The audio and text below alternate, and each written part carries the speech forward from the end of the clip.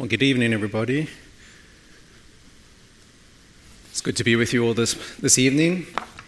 This devotional will be looking at Matthew chapter 7. So if you want to open up to that, to follow along, I invite you to do so. But before we begin, let's go to the Lord in prayer one more time. Father in heaven, we are very fortunate to have your word in our language. And today we have looked to it many times. We've had it taught to us faithfully. And we've beheld Christ and the truth of his personhood and his work for our benefit. And we thank you for that. And so as we end this day together, we look to your word one more time. We pray that you would open it up to us, our understanding. Strengthen us by it, we pray. Amen. Well, our verse this evening will be verse 24 in Matthew chapter 7. I'll read verse 24 and a few verses after so that we have the entire thought block in our minds as we start. Everyone then who hears these words of mine and does them will be like a wise man who built his house on the rock. And the rain fell, and the floods came, and the winds blew and beat on that house, but it did not fall, because it had been founded on the rock. And everyone who hears these words of mine and does not do them will be like the foolish man who built his house on the sand. And the rain fell, and the floods came, and the winds blew and beat against that house, and it fell, and great was the fall of it. Before us this evening are the words of Jesus Christ as he closes out what we call the Sermon on the Mount. In the book of Matthew, this is the uninterrupted, protracted discourse that takes place over 3 chapters. It includes many of the well-known snippets of comfort and instruction, such as the Beatitudes, blessed are the poor in spirit, and the Golden Rule, do to others as you would have them do to you. There are also those sharp teachings of dealing with sin, such as gouging out one's eyes or cutting off one's arm or leg should they lead us astray. It even contains that heathen favorite, judge not, though we all know there is a lot more to that instruction than those first 2 words indicate. Well, here in these closing words, Jesus informs his hearers that to truly benefit from these words of his, there need to be an accompanying action, and that to do so was to act in a manner that corresponds with wisdom. So for us this evening, we are going to examine 3 important aspects of Jesus' instruction that help underscore that we are doing what he tells us to do. 3 aspects that will help lead us in spiritual wisdom so that we may find salvation and spiritual maturity. So firstly, the importance of hearing the word. Well, mankind has gained much knowledge of this world. We have generations of accumulated knowledge of a great diversity of subjects, from the smallest components of the natural world through to measurements of heavenly bodies of astronomical size. Knowledge is something we have an abundance of. But is this knowledge of any lasting good to us? Does it really afford anything in the way of wisdom, especially with regard to spiritual good? The Apostle Paul tells us in the Epistle to the Romans that natural revelation does indeed tell us something of the spiritual realm and of God, namely that God exists due to the brute fact of the existence of creation. It testifies to his divine nature and his eternal power because all of creation needed something outside of creation to create it. But is such knowledge of God sufficient for salvation? Even if it points us in the right direction, is it sufficient to lead the way? Well, let us consider what our verse says. It says, everyone then who hears these words goes on potentially to be like the wise man who avoids travesty. Well, do not miss this very important start to the verse. Now we do read in the subsequent verse that the foolish man also hears these words, yet ends up perishing. But the point is that for any chance of success, we must receive these words in our ears. And why is it so? What is it about these words that can provide aid that all the knowledge of the world seems unfit to provide?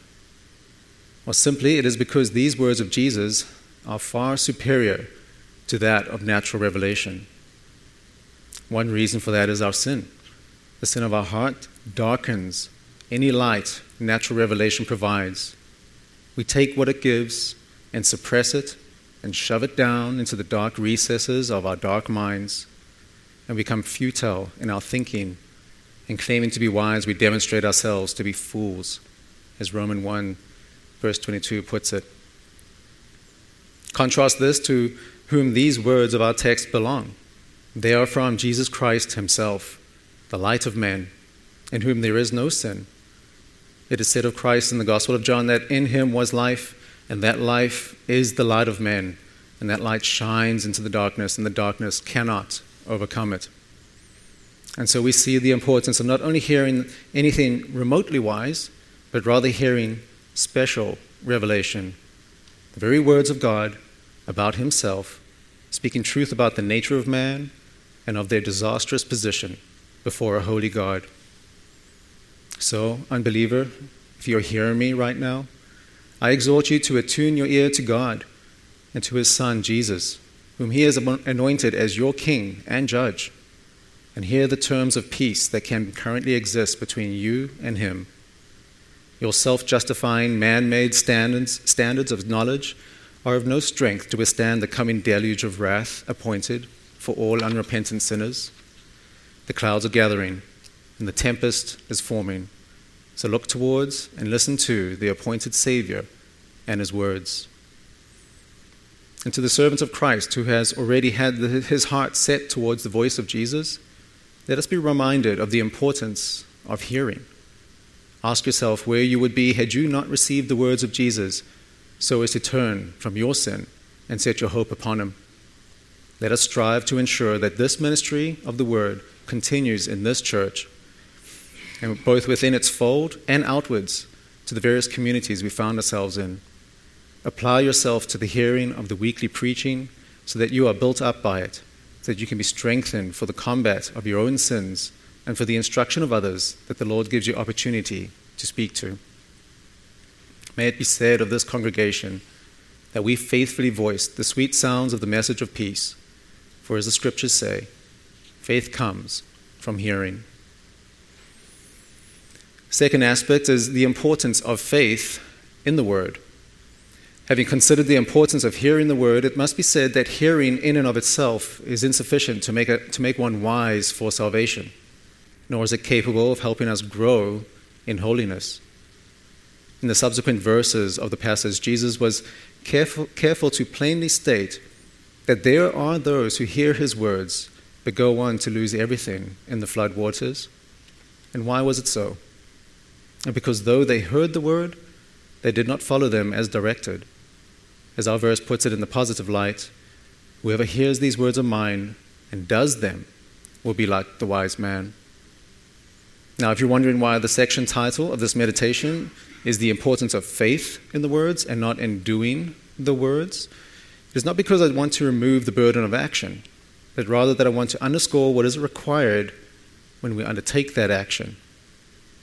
Have any of you read the Sermon on the Mount recently and walked away thinking to yourself, yeah, I got all that covered. I must be like the wise man now. What's next, God? No.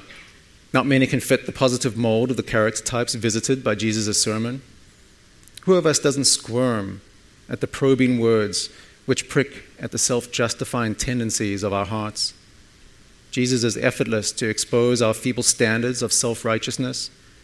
He merely picks up the sword of the Word of God and lightly jabs us in the ribs so as to alert us to its sharpness, as if to warn us of the ease with which it would split us in two. You think you don't break the seventh commandment, not to commit adultery? What about when you look lustfully at a woman or an image of a woman with your eyes? Now you see that your eyes were merely reflecting the orientation of your heart, exposing the corruption of your so-called fidelity. Or who of you have not despaired at some of the instructions given from our Lord in those chapters? To love your enemies, to pray for those who have gone so far as to persecute you, to restrain yourself from retaliation, and to rather allow yourself to be defrauded? Who has the strength to do such things from their own power? And who of you haven't withered inside when considering the length to which you excuse your own sin and pander to it, instead of treating it with the picture of seriousness that Jesus paints with his vivid descriptions of gouging out one's sinful eyes or cutting off one's sinful arm or hand? Do we comprehend the fires of hell sufficiently to take him seriously?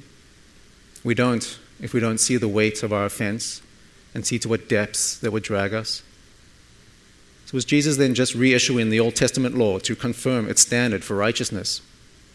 Well, in some sense, yes. He was helping them to see the actual requirements of the good law, which some of his hearers had managed to shape into manageable chunks that they felt made them acceptable. But Jesus didn't come just to amplify the law, nor to abolish the law, but rather to fulfill it. And he does so precisely because we cannot. His aim to expose the meaning of the law was to bring his hearers and doers to an end of themselves.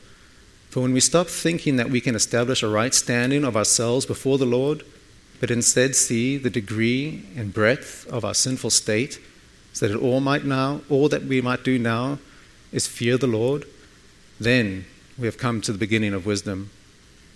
When all our options have been shut to us, then looking to the Lord is the only rational way forward. We are to do these words, but we see that we cannot do them in our own power, nor do we do them superficially, and certainly not hypocritically, as if only to convince those around us as being sufficient to the task. Instead, we must do them with reliance and dependence on God. Specifically, we must take him at his word to do what his word says, even if we see no strength in ourselves to do it.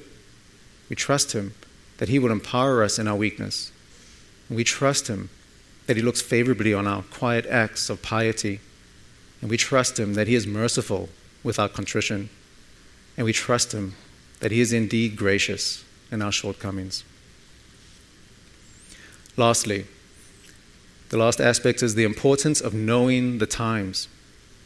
As we return to our text, we see that it says that the one who hears these words of Christ and does them will be like a wise man who built his house on the rock. What is it about this man that caused him to build his house on the rock? I would propose that the wise man was a man of his time. That is, he is perceptive to the common ways in which the world works and anticipates the ramifications. He possibly considered that even though the nearby waterways were far from his prospective dwelling place, he nonetheless could see that given the right natural conditions, that those floodwaters would rise and destabilize the ground. He could see that the prevailing winds were always gentle to moderate, but given a dramatic change in pressure, the surrounding land would funnel those winds into a forceful gale capable of toppling an unstable structure. And so given these considerations, albeit they seem maybe uncommon to occur, they could conceivably come to pass with sufficient time. Therefore, there is prudence to make the effort now, while the weather is fair and favorable, to dig deeper and build upon a firm foundation. Here is a word of caution to the reckless sinner and the uncaring saint. Do we know the times that we are living in? Are you, sinner, aware of the coming storm? Do you not see the principle of justice in the world around you? Do you not appeal to others to respect your life and property? And when you are wrong, do you not long for the wrong to be made right? And what of your wrongdoings? Are they not liable to punishment? Surely they are. And what now of your wickedness that you know lurks inside you? Is there not to be divine justice meted out against that? Do you not see that the coming storm is the very wrath of God roiling against you and all the wicked? So do not presume to hide from it, and do not think that your little shanty structure can offer you any shelter from the rising waters and the howling gale. Your self-excusing, self-righteousness wouldn't even stand up in a human argument. So how much more so do you think you can stand before a holy and righteous God? Stop with the foolishness. Look around and take heed of the times. Listen to your crazy Christian friends who you think take their faith too seriously. Take their advice and listen to the words of God from Scripture. read of his work in history to enact his plan of salvation.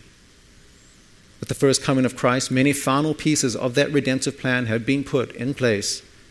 And Jesus came of his own volition from the glories of heaven and lived among sinful men so as to live under and to live out the law with its principle of works, so that he might attain life for all that would be united to him by faith.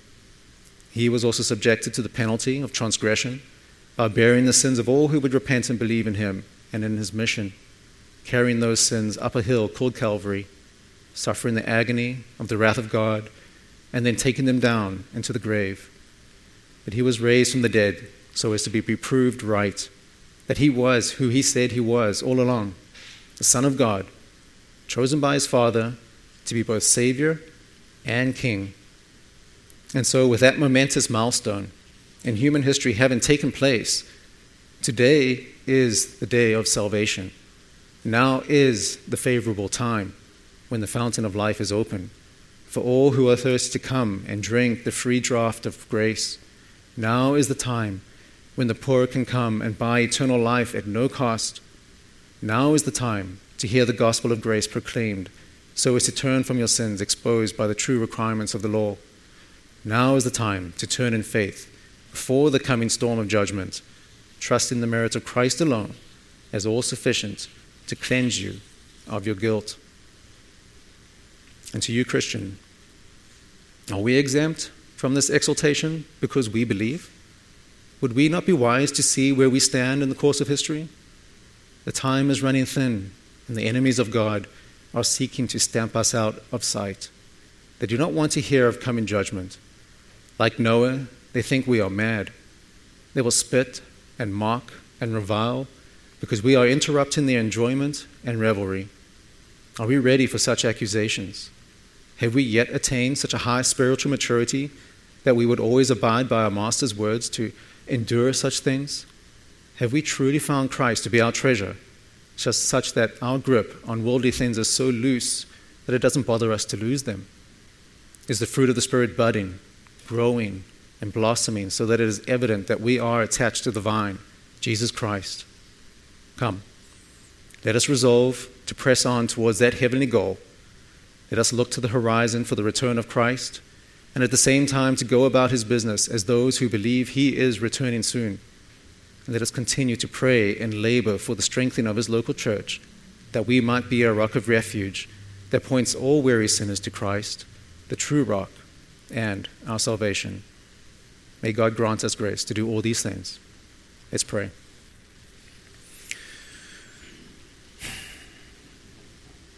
Dear Heavenly Father, we do sincerely ask that you grant us your grace and your power to abide in your word. We pray that you would help us to love the things it commands of us. Renew our hearts so that we love your commands more and more, and so to do them out of gratitude for all you have done for us in Christ. Grant that we may be wise, keep our conduct pure, make our testimony one that shows that we revere your name and desire to keep it holy. Strengthen us for the week ahead, for the glory of Jesus, in whose name we pray. Amen.